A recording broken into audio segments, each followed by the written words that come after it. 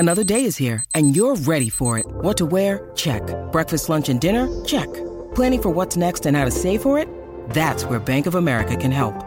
For your financial to-dos, Bank of America has experts ready to help get you closer to your goals. Get started at one of our local financial centers or 24/7 in our mobile banking app. Find a location near you at bankofamerica.com/talktous. What would you like the power to do? Mobile banking requires downloading the app and is only available for select devices. Message and data rates may apply. Bank of America N.A., member FDIC. When you need mealtime inspiration, it's worth shopping Kroger, where you'll find over 30,000 mouth-watering choices that excite your inner foodie. And no matter what tasty choice you make, you'll enjoy our everyday low prices, plus extra ways to save, like digital coupons worth over $600 each week. You can also save up to $1 off per gallon at the pump with fuel points. More savings and more inspiring flavors make shopping Kroger worth it every time. Kroger, fresh for everyone. Fuel restrictions apply. 3, 2, 1.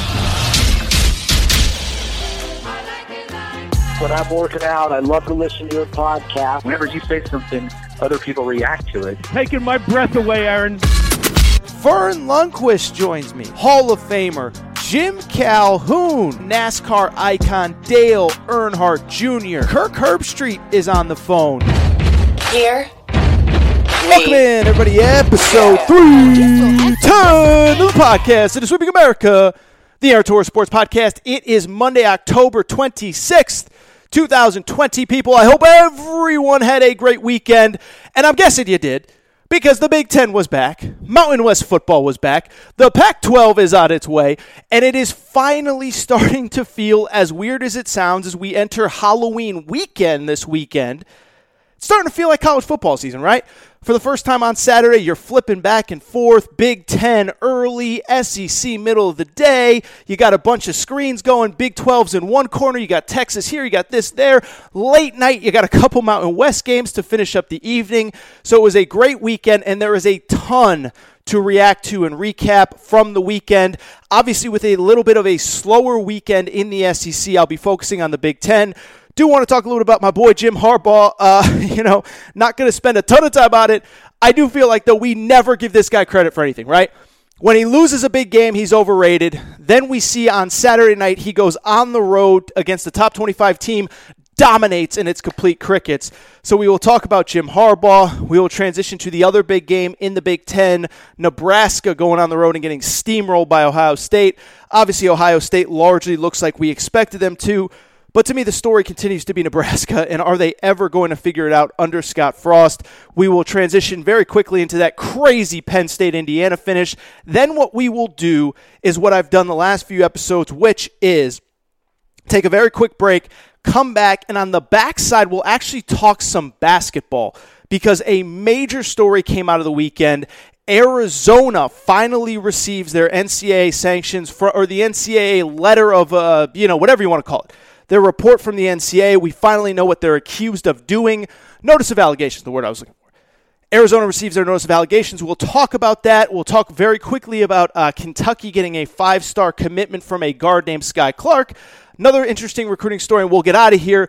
Kind of the reverse of last episode where we started with college hoops with Olivier Sarr. We finished with college football. Today's the opposite. We'll start with football, break, transition over to basketball, and we'll get the heck out of here. Before we get started, very briefly, I want to remind you, please make sure that you are subscribed to the Aaron Torres Sports Podcast. You can do it on iTunes. Do it on the Podcast Addict app. If you have an Android, Podcast Addict is the way to go. Podbean, Spotify, TuneIn Radio, wherever you listen to podcasts, please make sure that you are subscribed to the Aaron Torres Sports Podcast. Also, make sure to rate and review the show. Go ahead, give us a quick 5 stars. Let us know what you like, where you listen, all of those great things. Really does help us move up the iTunes charts.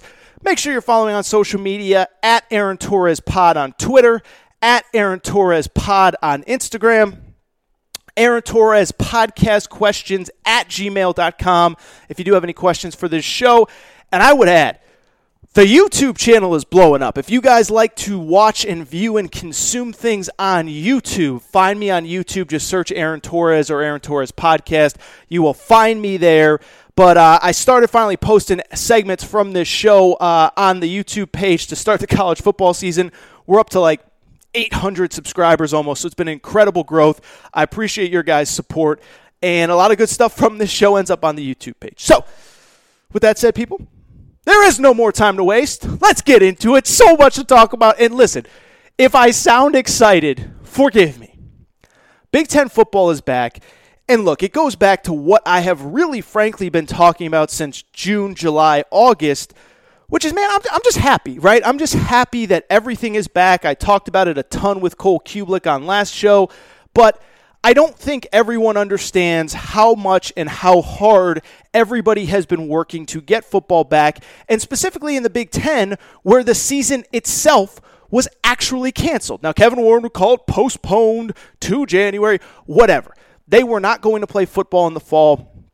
And I know I've talked about it a lot, but I am so proud of the parents, coaches, players in those communities that fought for college football, because I do, and I think we all know how important college football and football in general is in college communities. I talk to people at Iowa. I talk to people at Nebraska, at Ohio State, at Michigan, wherever. And college football means so much, and it was so great, even with no fans in the stands, to see Ohio State run out of the tunnel, to see Michigan, Minnesota, Michigan State, Rutgers. How about Rutgers pulling the upset? It was just great to see that happen across college football, and so I'm happy for the Big Ten. As it pertains to the Big Ten specifically, look, obviously the biggest story all year is Ohio State, and we will get into them in a minute, because the big reason why Ohio State fought so hard to play this season is because they are by far the best team, and they are the team that has a chance to win a national championship. They are the flagship program in this conference, and so of course Ohio State is going to be a theme throughout the season. But to me, the single biggest story out of the Big Ten on Saturday was very simply this. How about your Michigan Wolverines go on the road at a top 25 Minnesota squad that won 10 games last year and dominate? Final score 49-24, and it was a complete obliteration. They dominated essentially from start to finish. Minnesota scores a special teams touchdown early. Minnesota controls it late, and we're going to get into the details in a minute. But as I look back on that game, and I look back on what happened, I think the thing that stands out to me, not just about this game, not even just about the Big Ten, but about college football as a whole on Saturday, what stands out to me is this. Why does Jim Harbaugh never get credit for anything? Right? I mean, think about it. He goes on the road as a slight favorite at Michigan, plays a top 10 team, or a team that won 10 games last year, ranked in the top 25, and steamrolls Minnesota. And I get that Minnesota isn't a vintage, brand in college football that when you win against them, you celebrate and you storm the field. But they crushed a good Minnesota team, a good Minnesota program, and it was complete crickets on Saturday. Nobody's talking about it. And so to me, that is the big story coming out of college football this weekend, and it's very simply this. Why does Jim Harbaugh get credit for nothing? Why doesn't he ever get credit for anything, right? When he wins a big game, like he did on Saturday, well, he's Jim Harbaugh. Well, it's Michigan. Well, he's supposed to. And then when he loses a big game, oh, he's terrible. He's the most overrated head coach in college football. Well, which is it? Is he really overrated? Because if he's overrated, let's give him credit when he beats a good team. Or is he just a really, really, really good coach that maybe hasn't quite gotten his program to that elite level that everyone, including himself for the record, expects? So, which is it? Which is it? Where are we at with Jim Harbaugh? And so that's where I want to lead the show. That's what I want to talk about. And I want to start with the game itself. As I said, final score was 49-24. But that really doesn't tell the story of the game itself, because the final score was really way more one-sided than you would even indicate from looking at that box score. Michigan falls down early 7-0 based off a blocked punt that is essentially converted into a touchdown. I think Minnesota scored one or two plays later. And then from there, Michigan largely dominated the game. If you watch the game, it was pretty one-sided from the beginning. They're up 21-10 after the first quarter. And again, Minnesota's only score is essentially off of a block punt. Michigan is up 31-17 at halftime and then cruises to the 49-24 victory. On top of that, let's never forget that coming into this season, This was not supposed to be a vintage Michigan team. This was not supposed to be Jim Harbaugh's best team. They lost Shea Patterson, their starting quarterback from last year. They lost 3 of their top wide receivers, Donovan Peoples-Jones, who had the game-winning touchdown score for the Cleveland Browns on Sunday if you were watching the NFL. They lose Nico Collins, who opts out. They lose Tariq Black, who transfers. They also, oh, by the way, lost 4 starters on the offensive line and a bunch of guys off their defense. And so when we looked at this Michigan team, we saw a team that lost a ton of guys off their offense, a ton of guys off their defense, that had no real expectations coming into this season. Going on the road, playing a Minnesota team that, as I've said a few times, won 10 games last year, and Michigan was a slight favorite, but I'll tell you this, I talked to gamblers all week, and the inside scoop was that most of the money in Vegas was coming in on Minnesota. Not just from the public, but from the professional gamblers. Minnesota had more money coming in and way more money coming in from the professionals, which means that the professionals thought that Minnesota could win this game outright. Instead, Michigan not only wins, but they completely dominate. Not just by the final score, but if you watch the game, their defensive front, their front 7, their linebackers and defensive front were in the backfield all freaking night long. The offense was phenomenal. You lose Shea Patterson. This kid, Joe Milton, maybe even better. He finishes 15 of 22 passing, 225 yards, and then pretty much everything else is by committee. You lose some of your top wide receivers. You still end up completing passes to 9 different wide receivers. 6 different running backs touch the ball. And it was just a complete, convincing, fun, easy victory for Michigan. And so when the game went final, I thought, okay, cool. Like, let's start the Harbaugh conversation, right? Because we crush him with everything. We crush him every time he loses to Ohio State. We crush him every time that he loses a meaningless bowl game. And again, bowl games are meaningless to everyone except for people who do not like Jim Harbaugh. So I assume, of course, that when they lose, it's going to be, well, we got to give them a little credit, right? On the road, top 25 team, 10-win season last year. Minnesota's good. PJ Fleck's good. Row the boat, all that stuff. And it's crickets. And it's nothing. And so I'm trying to figure out where we are with Harbaugh, right? And look, I get it. I do understand all the stuff that you already know about Harbaugh. I know that this is now year 6 for Jim Harbaugh. I know that he is 0-5 against Ohio State, his biggest rival, the school that he was brought in to beat. I know that Michigan has not won the Big Ten under his watch. They haven't even won their division under his watch. They haven't made the playoff under his watch. And when you pay someone the money that you're paying Jim Harbaugh, you expect those kind of things. Maybe not every single year, but at some point you got to beat Ohio State. At some point you got to make the college football playoff. At some point you got to be competitive with the best of the best in the country. And right now Michigan isn't quite there. But to me, it's kind of the same situation with Kirby Smart, right? Like, we spent a ton of time talking about Kirby Smart over the last 3, 4, 5 weeks. And like, as critical as I've been of Kirby Smart, what is like the only thing that Kirby Smart can't do? Can't beat Nick Saban. Doesn't mean Kirby Smart's a terrible coach. Doesn't mean Georgia should fire him. Doesn't mean that Georgia is the worst program in the world. It just means that there's one team that they have a bugaboo against and they can't figure out, and that's Alabama. Doesn't make Kirby Smart a bad coach. By the way, doesn't make Lincoln Riley a bad coach that he wins a ton with Oklahoma, but once he gets to the playoff, he can't beat the elite of the elite. Oklahoma 0-3 under Lincoln Riley when he gets to the playoff, 0-4 overall. Doesn't make Lincoln Riley a bad coach. Doesn't mean we got to fire Lincoln Riley. But Lincoln Riley doesn't get 1/100th of the heat that Jim Harbaugh does. And I just think when you look at it from the bigger picture, I don't really understand why. I don't think it's really fair to Jim Harbaugh. Not comparing Lincoln Riley to Jim Harbaugh apples to apples. But if we're going to give Lincoln Riley mostly a pass for getting to the playoff but not being able to beat those elite teams, why are we not giving Jim Harbaugh somewhat of a pass? Because the one thing he can't do is beat Ohio State. Because, I mean, think about it, right? Like, everybody wants to crush Jim Harbaugh. Here is Jim Harbaugh's track record since he's gotten to Ohio State, or since he's gotten to Michigan. And anybody who's a longtime listener to the show knows that I talk about this a lot. But in his first 5 years, first 5 seasons at Michigan, this is now year 6, he's had 3 10-win seasons. Not bad. 4 9-win seasons. Really not bad. 5 8-win seasons in 5 years at Michigan. Does he need to beat Ohio State? Yes, he needs to beat Ohio State. We get it.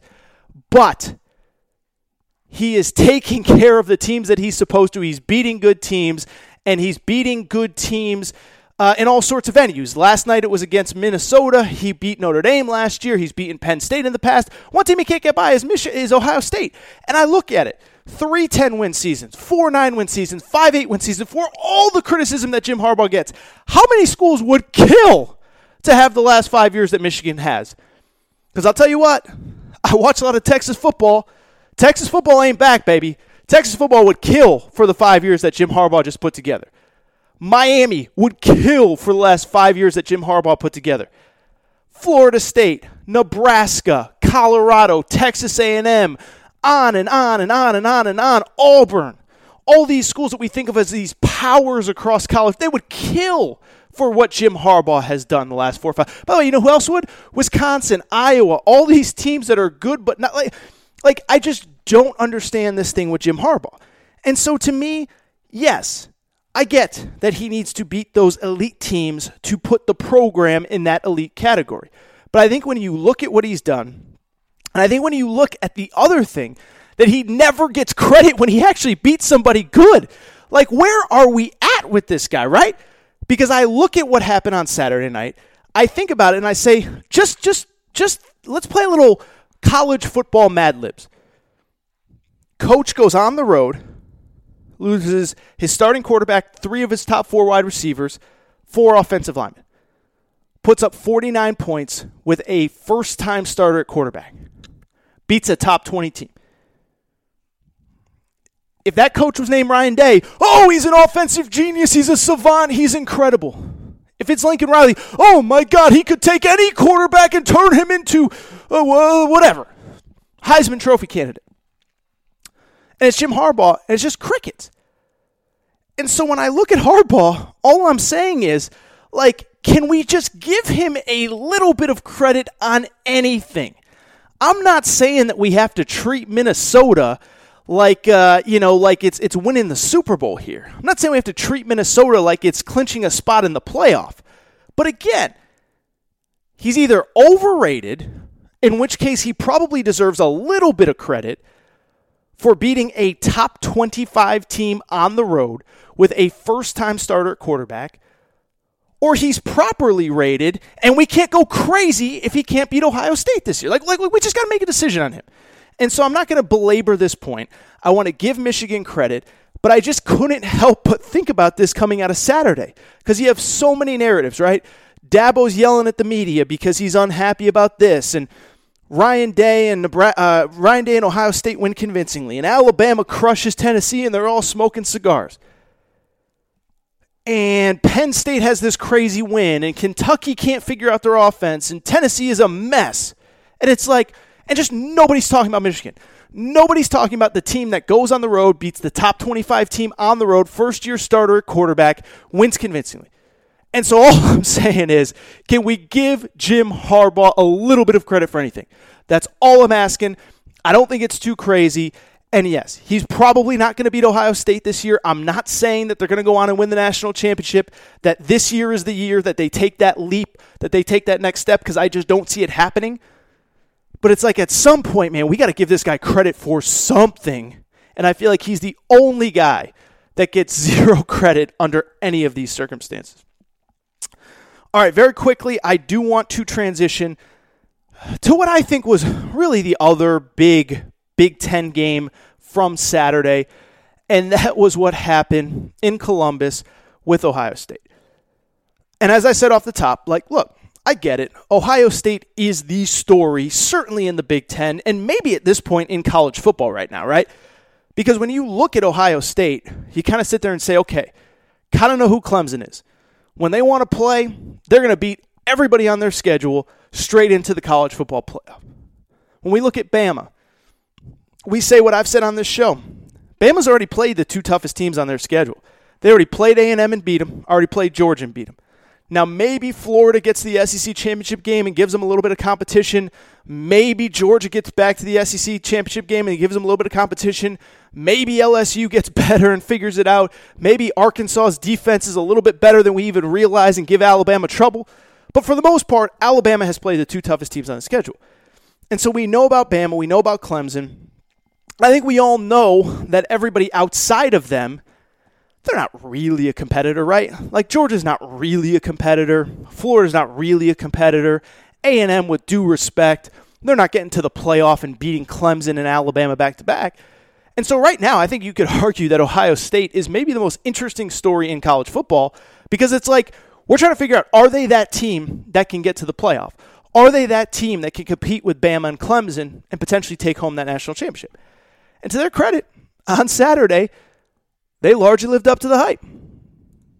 Win the game 52-17. Justin Fields is phenomenal. 20 of 21 passing, 276 yards, 2 touchdowns. Had a rushing touchdown as well where he looked like freaking Barry Sanders sprinting towards the end zone. Twist, turns, touchdown, Ohio State, turn on the fight song, whatever.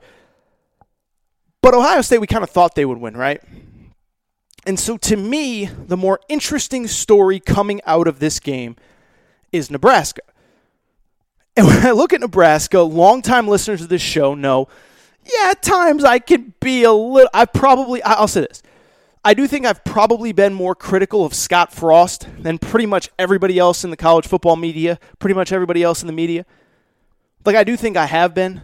I think last year I said PJ Fleck is everything that the media wants Scott Frost to be: young, successful, ambitious, program builder, whatever. But before I go in on Nebraska, I do want to repeat what I said last week. And that is that I do give Scott Frost a ton of credit, right? Because this year, when Big Ten football was on the front lines, he was one of the guys that was fighting the hardest out of everybody to get Big Ten football played.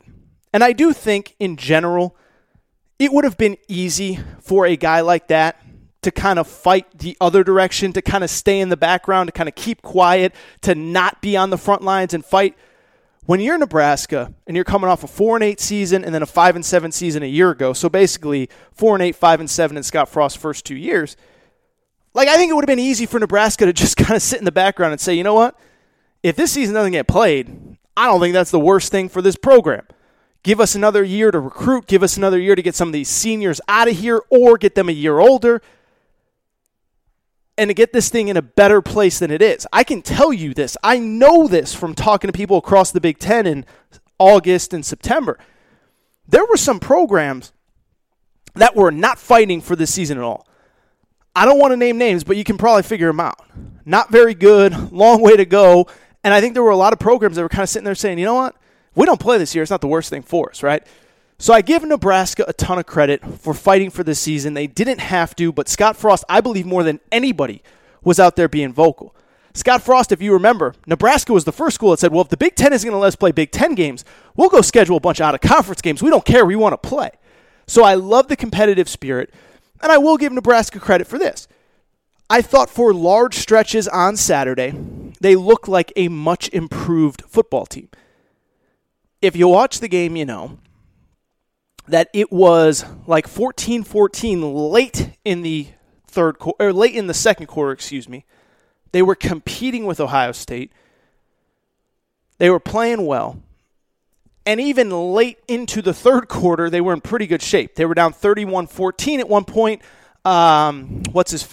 Adrian Martinez fumbles the football. All of a sudden, a 17-point lead becomes 24 points, and it's basically insurmountable.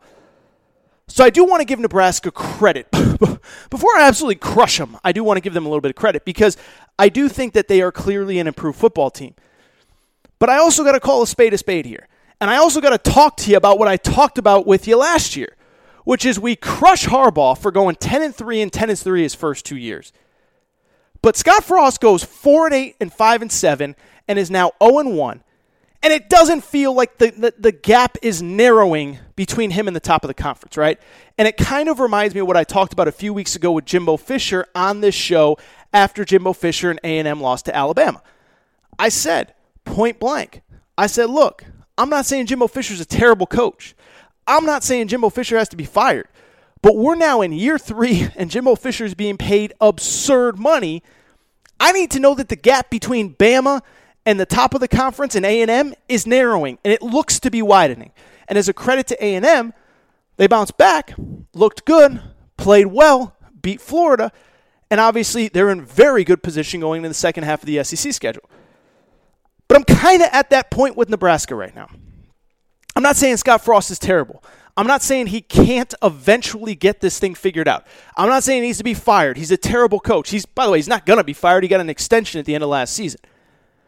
But at a certain point, I got to see some improvement across the board, and not just in moral victories and not just it was close for a quarter or a half. I got to see some improvement. I got to see some close games. I got to maybe see a win. And I know that it's not going to happen against Ohio State, but I guess what I would say about Nebraska, my biggest problem is it doesn't appear as though that gap is narrowing, and it's still very much the same problems that we saw last season. First of all, defense is good. It's not elite. I remember when I was a kid, and I know I'm just dating myself now, but, Nebraska was known as the Black Shirts, right? Best defense in college football. Nasty. They can't get off the field. And I do know that part of it is you're playing maybe the most dynamic offense in college football with Justin Fields. And there were a couple bogus penalties that had two guys ejected, actually, and they probably won't play because of targeting. They won't play next week in the first half because of Wisconsin. If you were watching the game, Joel Klatt was freaking out, and I think he was right about one of them. But the defense doesn't appear to be that much deeper, more talented, more skilled, whatever. But really it comes down to quarterback play, and it comes down to Adrian Martinez. And if you listen to this show last year, Adrian Martinez has to be the most frustrating quarterback in college football to watch. And if you watch the game on Saturday, if you didn't watch the game, you look at the stats, you think to yourself, well, he wasn't that bad. Look at the stat sheet, 12 of 15 passing, 105 yards, 85 yards. Oh, he's great. He played well. He's not the reason they lost. Watch the game. First of all, I mentioned a minute ago that if you watch the game, he had a massive turnover middle of the third quarter.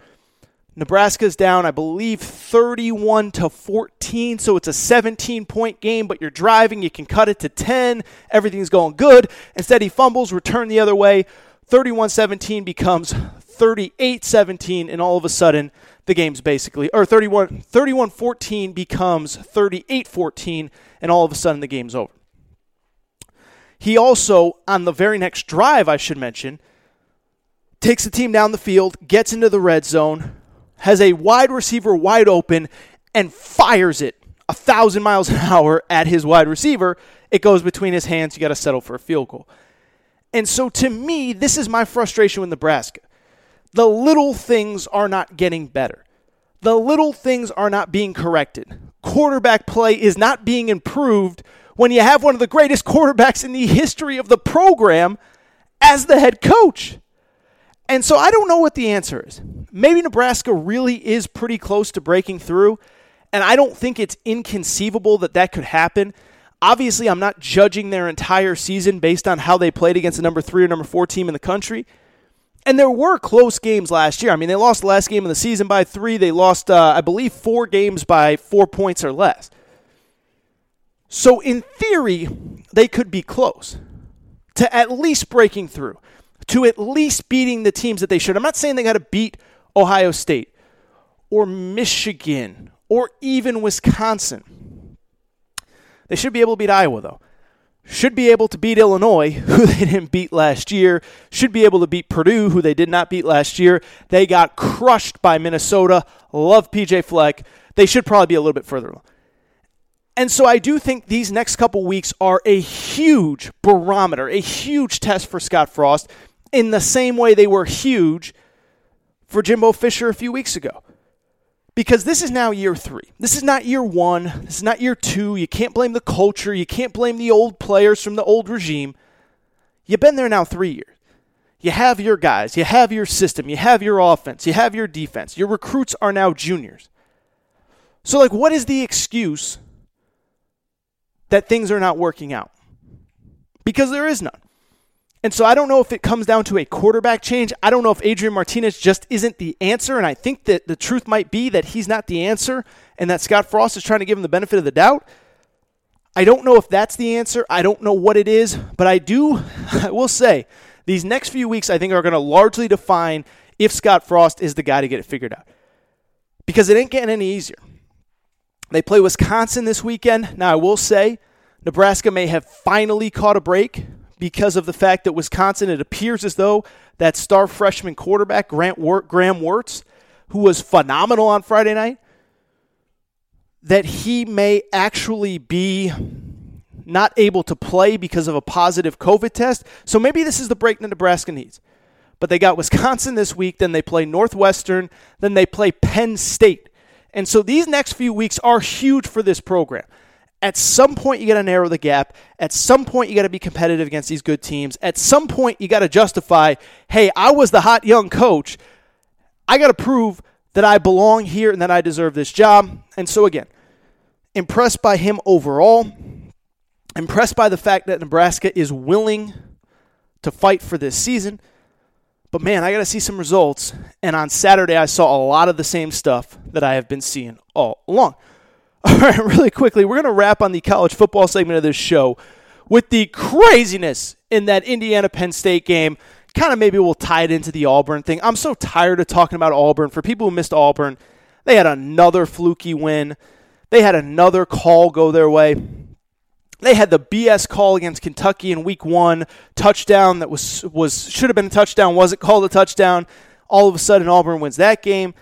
The Arkansas game, debacle at the end of the game. And they had another one where there was a muffed punt that wasn't called a muffed punt, recovered by Ole Miss, should have been a score. Instead, they say Auburn never touched the ball when video replay clearly shows that they did, never even bothered to go to replay. Auburn gets the ball back, they win the game. I'm so tired of talking about Auburn, I'm just done with Auburn. I think even Auburn fans are done with Auburn. I've never seen a fan base, and I don't blame them, that's been less happy with a 3-2 start to the season as they get ready for LSU this weekend. But with that said, let's get to the Penn State-Indiana game because it was the single craziest game of the season, right? Like the great thing about college football is you just get these crazy, quirky games that you just, like you can't even explain. You can't even explain how everything happens the way that it did. And this one was probably the closest thing that we've gotten to that in college football this year. And thankfully, this one, well, it was a little bit marred by the refs at the end, but let's get into it. So first of all, even before the ending, it was the craziest end to the regulation that I've seen in a long time. Indiana's cruising, Indiana's up comfortably. Well, they're up 20-14 anyway. Penn State pops a deep play with under 2 minutes to go to take a 21-20 lead. And you go, oh boy, here we go again. Welcome to life as an Indiana football fan. I'm not even an Indiana football fan, but I can tell you, Indiana football fans have been close but not able to finish so many times it's unbelievable. But Penn State goes up 21-20. Indiana gets the ball back. They can't move the ball. Penn State gets the ball back on downs. First play, and we're talking now, this is now right at the end of this game. I mean, we're talking the end of the end of the end of the end of the end of this game. Penn State gets the ball back. They're up 21-20 with under 2 minutes to go. Hand the ball off. All the guy has to do is literally just fall on the ground. All he's got to do is fall on the ground 3 times, and the game is over. Penn State wins 21-20. Instead, he breaks free, realizes he's running in for the end zone, kind of what Todd Gurley did for the Falcons on Sunday, tries to hold up but can't hold up. He ends up scoring, and in theory, right, scoring a touchdown is great, except the problem is that if you just fallen down 3 times, the game would essentially be over. Instead, scores, Penn State goes up 28-20. Well, you know what happened at that point, right? Indiana drives the length of the field. Indiana scores. Indiana converts, and we go to overtime. And by the way, even before we went to overtime, Indiana scores to tie the game up at 28. They convert to tie the game up at 28. And out of nowhere, the Indiana kicker decides to kick the ball on sides. And the head coach is going crazy, and nobody can figure out why. And everyone's like, what is going on here? Even the head coach is like, I have no idea what's going on. Penn State almost makes a field goal to win the game. So it was crazy before it even got to overtime. But in overtime, Indiana scores on the first possession, or Penn State scores on the first possession. Indiana gets the ball back. And on one play, they score. And then they decide to go for two. They're like, we're winning this right now. We're going for the win. We don't care. We're trying to get that dub, whatever. And their quarterback, Michael Penix, he's a lefty. He rolls out to the left, sees the end zone. Remember, they're down 1 at this point because it's in overtime. Penn State has kicked the extra point. And this kid, Michael Penix, dives for the end zone, hits the pylon with the ball. Ball game, Indiana, celebration, let's party. Just one problem. We go to the officials' reviews, and it's pretty tough to tell, but it looks as though the ball hits both the ground in front of the pylon and in front of the goal line, and that it goes out of bounds before it ever touches either the goal line or the pylon. Now, depending on what Twitter feed you follow, I put out a picture that I thought was pretty definitive that makes it look like, wait a second now, it does not look like this ball touched the pylon or the goal line before it goes out of bounds. But there's other views that, whatever. The issue, though, is that it was clearly called a score, a 2-point conversion on the field, and so you need definitive evidence to overturn that call in overtime. And so all I would say is, listen, I love a good referee controversy as much as anybody else. 2 weeks ago, I came on this show and I said Arkansas got screwed out of a win. They should have gotten a win against Auburn. It was unfair. The refs screwed Arkansas, which they did. But this one, I don't think I can, right? Like, I think when it happened in real time, I was definitive. It's the wrong call. Penn State should have won. They should have survived. The ball didn't touch the goal line. But the more that I think about it, the more that I think that this is one of those crazy replay reviews where, unfortunately, whatever the call is on the field, there isn't enough evidence to overturn it one way or the other. And so that was kind of the quirky part about this play. If it was called out of bounds or that it did not break the plane before it touched the ground or was out of bounds, I don't think there was enough definitive proof to overturn it. But it was called good on the field, and I just think it's one where I don't think there was enough definitive proof the other way to prove that it was definitively out of bounds before it crossed the goal line, before it touched the pylon, and Indiana gets the win. And so what I would say is, if I was a Penn State fan, and we do have a lot of Penn State fans that listen to this show, I kind of see both sides. Like, I had some Penn State fans that were like, that's the biggest BS ever. And then I had other Penn State fans that are like, dude, if we had just fallen down on the goal line in regulation, the game's over, and we're not even talking about this. So for Penn State fans, I feel sorry for you. I think the call was wrong, but the more reviews, the more replays, everything that I look at, I don't think there was the definitive ruling, the definitive view to show that Penn State should have won that game, even though I do think they should have won the game. Sorry, Penn State fans. Congratulations to Indiana fans, by the way, on the W. All right. I think that's enough football talk for right now. I will come back here momentarily. Couple big college basketball stories. As I said, Arizona finally getting their notice of allegations from the NCAA. I'll talk a little bit about that. I will talk about Kentucky getting a 5-star commitment and another really interesting story on the recruiting front. I think now's a good time to take a break, though. Like I said, SEC fans, and we got a ton of them that listen to this show, there just wasn't much that happened in your league this week. I'm not going to spend 45 minutes talking about, Tennessee getting beat down by Bama. I don't have it in me to talk about Kentucky's offense again, which fell flat again. Quarterback switches, coaching, I just don't have the energy for it. So we're going to switch over to basketball here momentarily. I'm going to take a break. I will be back in a second.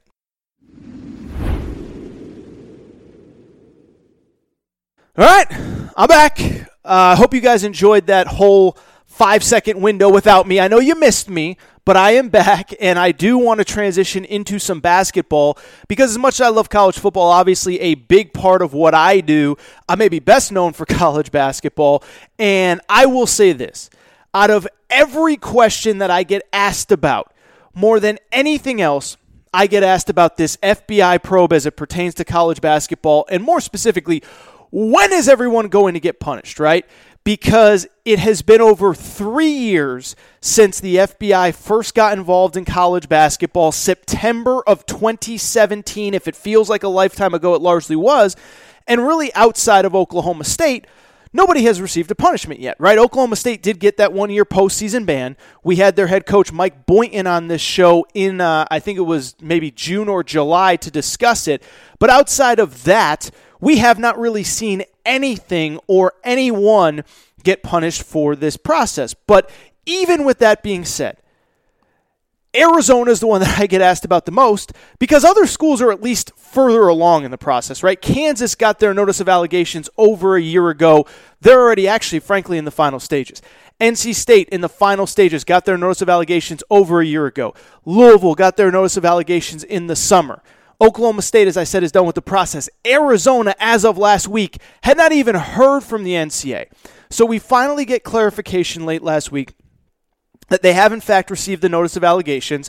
And for people who forget the process, the notice of allegations is the first step. It is when the NCAA basically calls up your school or sends a report to your school. They have come to your school. They have interviewed everybody that they want to interview. They have talked to everyone that they want to talk to. And they send you a report explaining what they have found you guilty of doing. So that is the first step, and that is where Arizona is at this specific moment. They received their notice of allegations on Thursday, and on Sunday, we get the first report of what is in that notice of allegations. It comes from Seth Davis from The Athletic. He reports that there are 9 violations, 5 level 1 violations, which are the worst of the worst. And so obviously that's not good, not good at all, and it's obviously not a great moment for Arizona basketball. But listen, it is not necessarily what you think it is either. For people who want Sean Miller to get his comeuppance and it's finally his time to face the music, I'm not saying that won't happen, but I think it's a little bit more complicated than you think.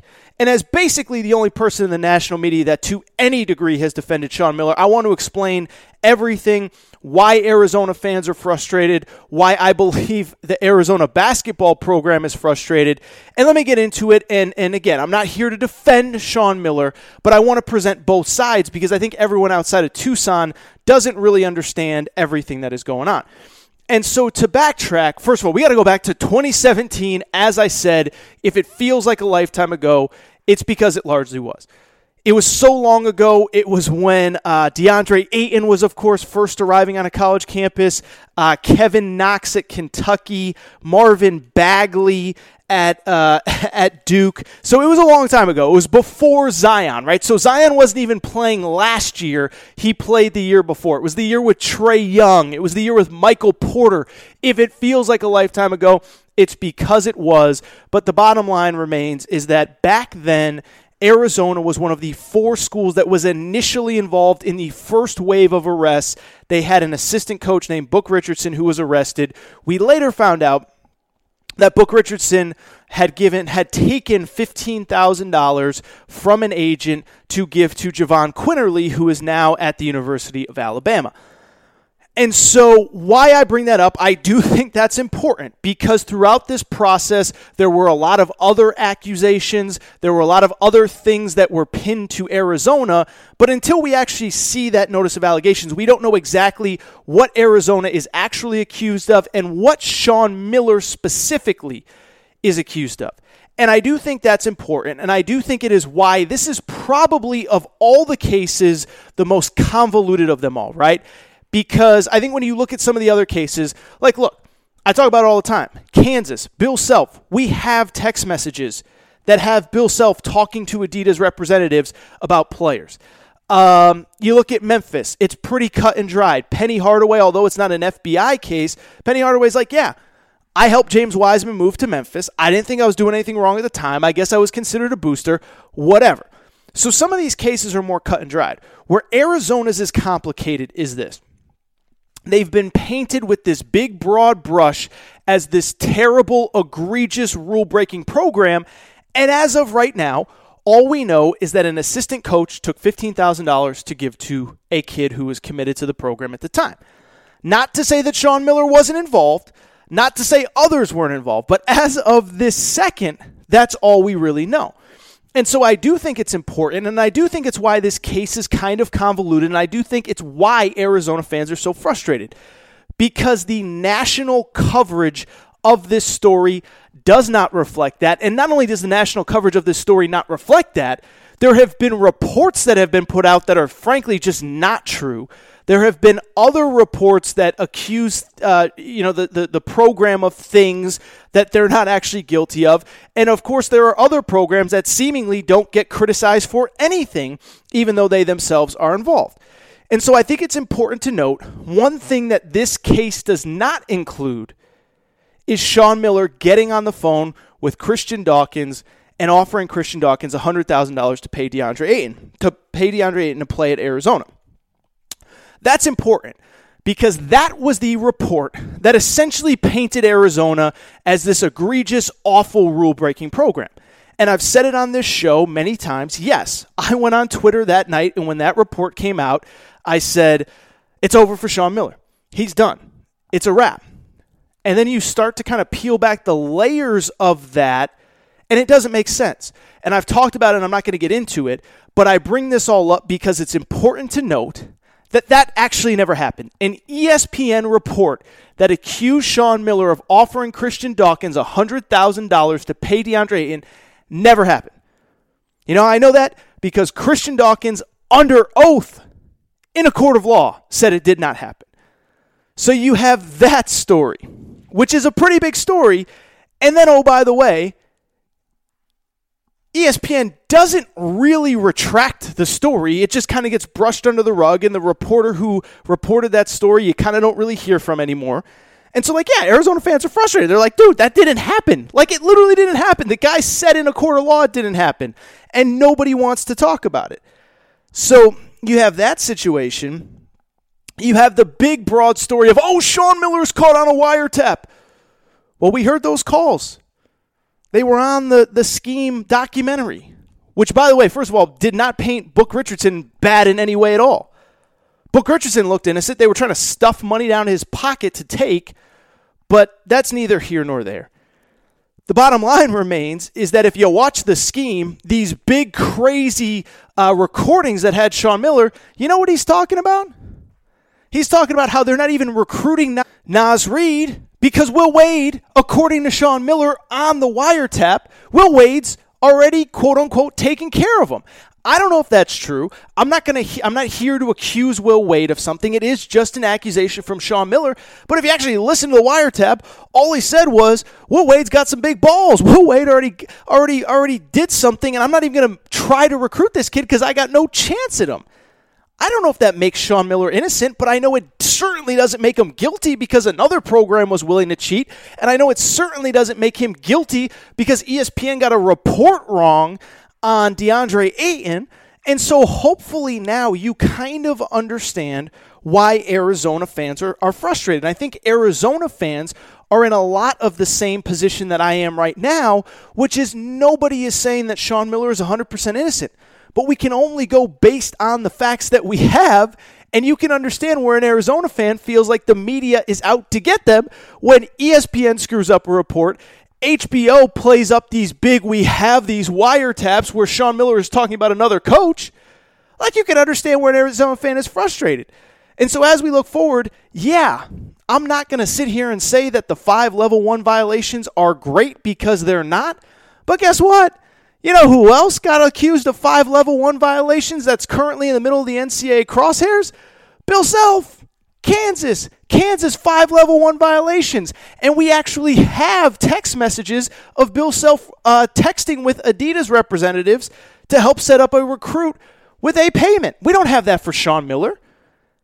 We don't have that for Arizona. We don't have any of that. What we do for the assistant coach, but he lost his job. He's not involved with the program anymore. And again, even him, if you actually watch the documentary, the poor guy basically got set up and things were out of his control. And so to me, when I sit here and I look at this situation, this goes back to what I have talked about a million times on this show.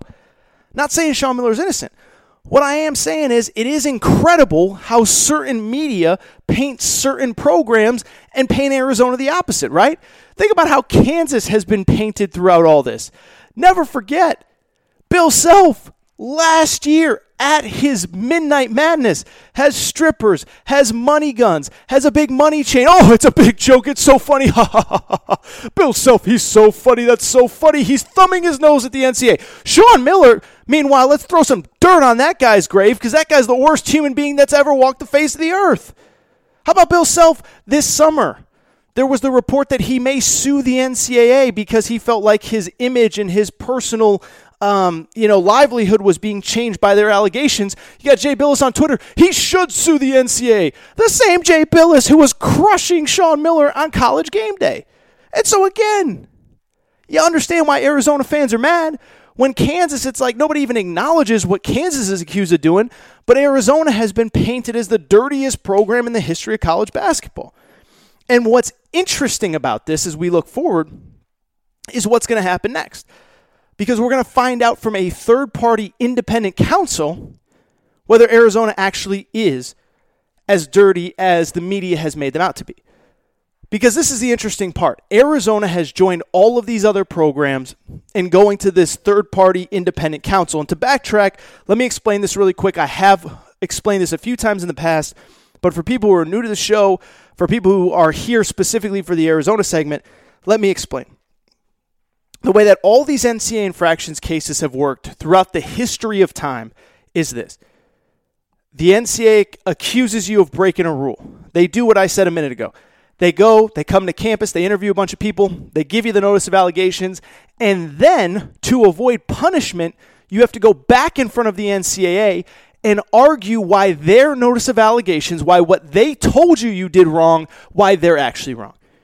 And if you think about it, it's the most absurd process ever, right? And it's something I've talked about on this show. But imagine you get arrested for a crime. Imagine somebody says you stole a candy bar from, a 7-Eleven, whatever. And a cop arrests you, puts cuffs on you, throws you behind jail, and you say, well, wait till I have my day in court. Wait till I can prove that this cop doesn't know what he's talking about. And then the cop is the person that decides whether you're guilty or not when you get to court. You show up with court, you got your suit on, you got a new lawyer, you're feeling good, and the cop that arrested you is the one that decides whether you go to jail or not. Probably not feeling too good, right? Because that cop has a vendetta or at least wants to prove that he or she was right, and that's basically been the NCAA enforcement process for the last 100 years. I mean, Jerry Tarkanian was complaining about this stuff 50 years ago. You guys accuse me of something, and then I got to go defend myself in front of you. Makes no sense. And so what's interesting about this Arizona case is that they have joined all of these other schools in going in front of this new independent council that will determine their punishment for NCAA violations. So as part of the FBI scandal, one of the things that came out of it, if you remember Condoleezza Rice, she puts together a commission, they make suggestions. One of them is that you have this independent council determine NCAA punishments. So the NCAA still comes to your campus, still gives you the notice of allegations, you still talk to them, appeal them, whatever, but then the final verdict is decided by this independent council. And so Arizona has decided that they will take their chance in front of this independent council, which is something that a lot of these programs are doing. Memphis has decided to do it with the James Wiseman stuff.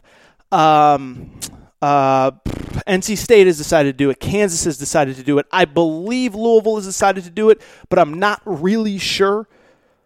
And so I bring it up because that is why this idea that, Sean Miller, he's done. Count him down. Days are ticking. He's obviously out of there. Well, we'll see. Because this independent council doesn't work for the NCAA. This independent council has no, in theory, personal biases or prejudices, or they weren't the ones that did the investigation. They don't want to throw you away and lock away the key. They just want to punish you fairly. So does that mean that Sean Miller is going to get away scot-free? Of course not. There are still head coach responsibility clauses, and even if he's found guilty of doing nothing, he could still face a suspension. He could still face a punishment of some sort. Not to say you will, not to say you won't, not to say it won't be worse, but we just don't know, because the one thing about this independent council, nobody has actually finished the process of going in front of them, and we won't see how they handle these cases. But Arizona is the latest one to go in front of them because they basically don't feel like they can get a fair shake from the NCAA by going in front of them. And so from there, we'll see what happens. And maybe Arizona is found really guilty and Sean Miller ends up losing his job, or maybe it isn't. Maybe it isn't as bad as we think, but we will see what happens going forward with that. One last thought on Arizona. We'll get to Sky Clark and we'll get out of here. And that's this, is that I've seen a lot of this on social media, which is, why is Arizona fighting for Sean Miller? He's never won anything. Who cares? Just fire him and be done with it.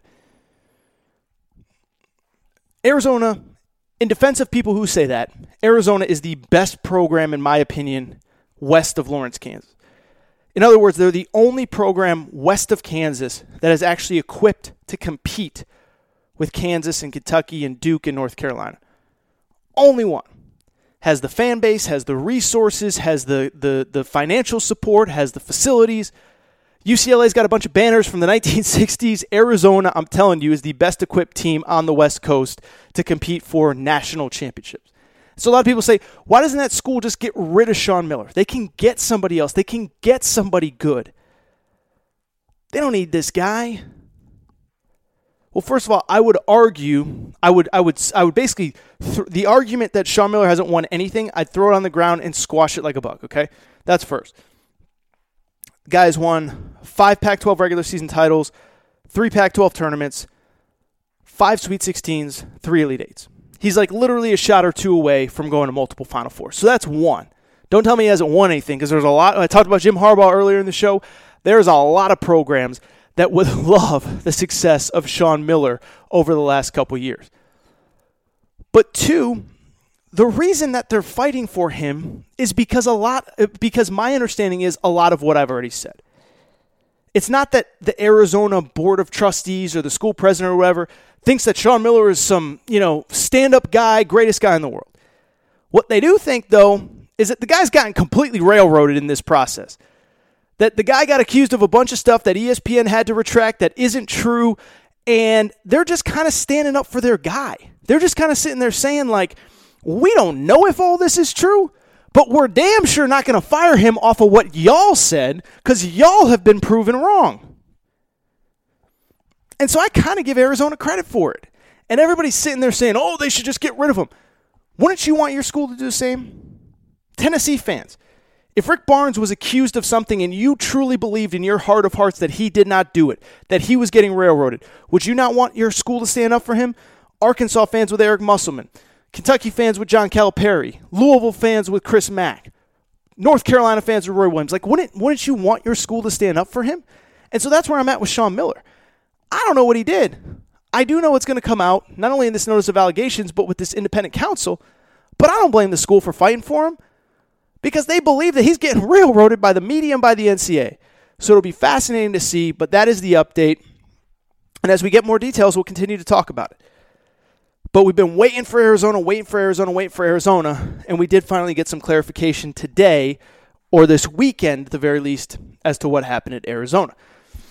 All right, switch gears to a couple kind of recruiting notes really quick, and we'll get out of here. Again, somehow this show is running longer than I was anticipating, but what are you going to do? When AT gives you good content, AT gives you good content.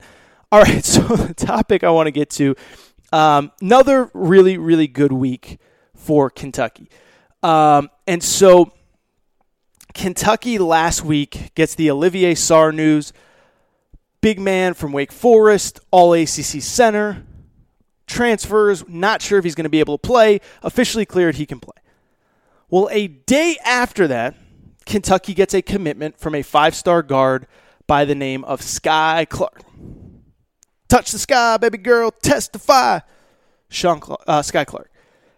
And normally I don't talk about high school juniors committing to colleges on this show, but I do think it's important for a couple reasons. The first one is he's really good. He actually spent his sophomore year last year in California. I've seen him play a few times in person. Love his game. I don't get a chance to see all the great high school players, but I take that back. I've seen pretty much all the great high school players by their senior years. I haven't seen all of them as sophomores, but he was really good, man. He's about 6'3", 6'4", tough, shot maker, play on the ball, play off the ball, creates for others. And what I really liked about him was he was tough. Like, he has that Kentucky toughness that you need to succeed at Kentucky. He walks into the gym. He thinks he's the best player there. He's coming for your heart. So I've really enjoyed watching him play in my limited experiences with him. He's now living on the East Coast, and he committed to Kentucky for 2022. I also think it's important for a couple different reasons. One, from my understanding, just following social media and talking to people in the basketball world, he's a great foundational piece for your recruiting class because he can convince other guys to come with you, right? It's always good to get that first guy in because then he goes out and says, come play with me, come play with me, come play with me. And he is the kind of guy that other players want to play with. And so it's huge for Kentucky to have that kid committed for 2022 because then you have the potential to have him spend a year building the recruiting class. Now, I do think what's interesting about this kid specifically is he actually going to stay in 2022, right? And that's the big thing with college basketball these days is if a kid commits, you always wonder if he is going to stay in his class, especially if he commits early. You're always kind of trying to figure out, okay, is this kid actually going to stay in his class, or is he going to move up a year and come to college a year early? Now, normally, when a kid commits the beginning of his junior year, my inclination is always that he'll end up in college the following season. In this kid's case, I'm not so sure. Kentucky has Devin Askew, a freshman this year. They have a point guard committed for next year named Nolan Hickman. And so, on the one hand, I could see the scenario where this kid decides to say, you know what, I'm just going to stay in 2022. I'm going to recruit for that class, and I am going to stay in 2022. Also, but history tells me that chances are pretty good he'll probably come for 2021, but I think that this might be the exception because there's already a lot of guards in the class. There's already going to be a lot of guards at Kentucky, and that doesn't factor in all the wing players, all the shooting guards, anybody they get through the grad transfer market, and the fact that they are recruiting one of the top point guards in the class of 2021 named Hunter Salas. And so this is one where my inclination is, even though he committed early, I think he could stay in the class of 2022, although ultimately I do believe, until I hear otherwise, that he'll be in 2021 just because, again, I don't see a lot of kids committing the beginning of their junior year if they plan on being in high school for 2 more years. I will also say I think this kid is so good that it might not matter, right? Like he might decide at the end of this year, you know what? I just have nothing left to prove at the high school level. Let me get to college. It'll get me to the NBA faster. I don't really care who's on this roster. I'm going to go to college now. And he might just say, you know what, I like high school. I like spending time with my family. My understanding is this kid has a big family. And he might stay in 2022. Again, my hunch is always going to be that he's going to reclassify up, but we will remain to be seen. But all I'll say is this kid is a really talented player. Kentucky got a real good one. And whatever class he decides to come to, he's going to be a difference maker at the college level, almost certainly for only 1 year. It's also probably worth noting he's the first guy to really commit to Kentucky since the NBA bubble. And his parents talked a lot about, like, yeah, when we turned on the Kentucky, the bubble for every single night, and a Kentucky guy was balling out, Jamal Murray, Tyler Hero, Bam Adebayo, Anthony Davis, that played a role. They get their guys ready. So he was the first one to really commit after this, and he was the first one to really say that was a factor in his decision, but Kentucky got themselves a real good one. All right, last little topic, and I'm going to get out of here.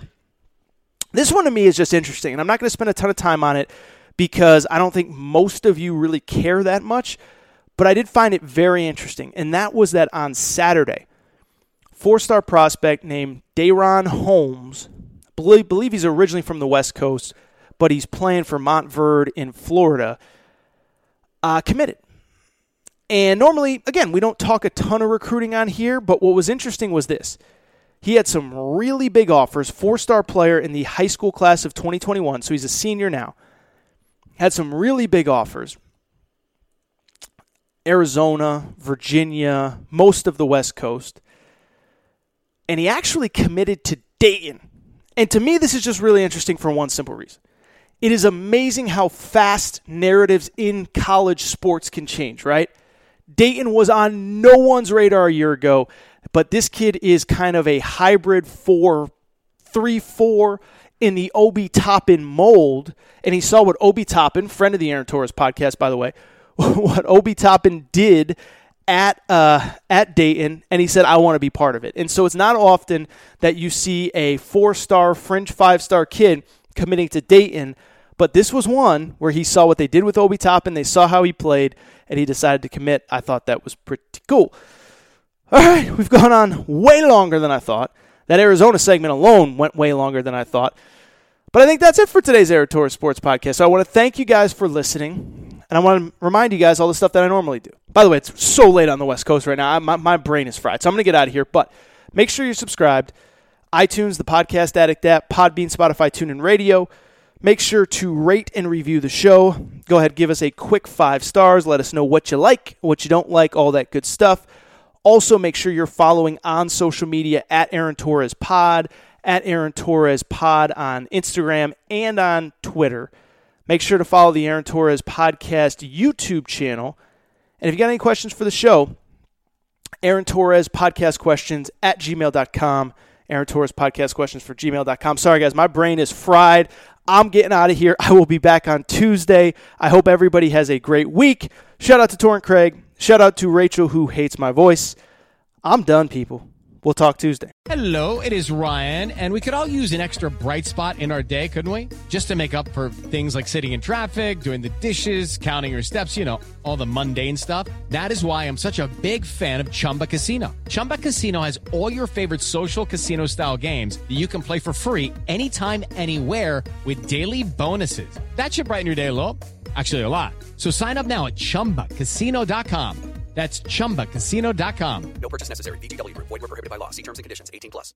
Hello, it is Ryan, and I was on a flight the other day playing one of my favorite social spin slot games on ChumbaCasino.com. I looked over at the person sitting next to me, and you know what they were doing? They were also playing Chumba Casino. Coincidence? I think not. Everybody's loving having fun with it. Chumba Casino is home to hundreds of casino-style games that you can play for free anytime, anywhere, even at 30,000 feet. So sign up now at ChumbaCasino.com to claim your free welcome bonus. That's ChumbaCasino.com and live the Chumba life. No purchase necessary. VGW Group. Void where prohibited by law. See terms and conditions. 18+.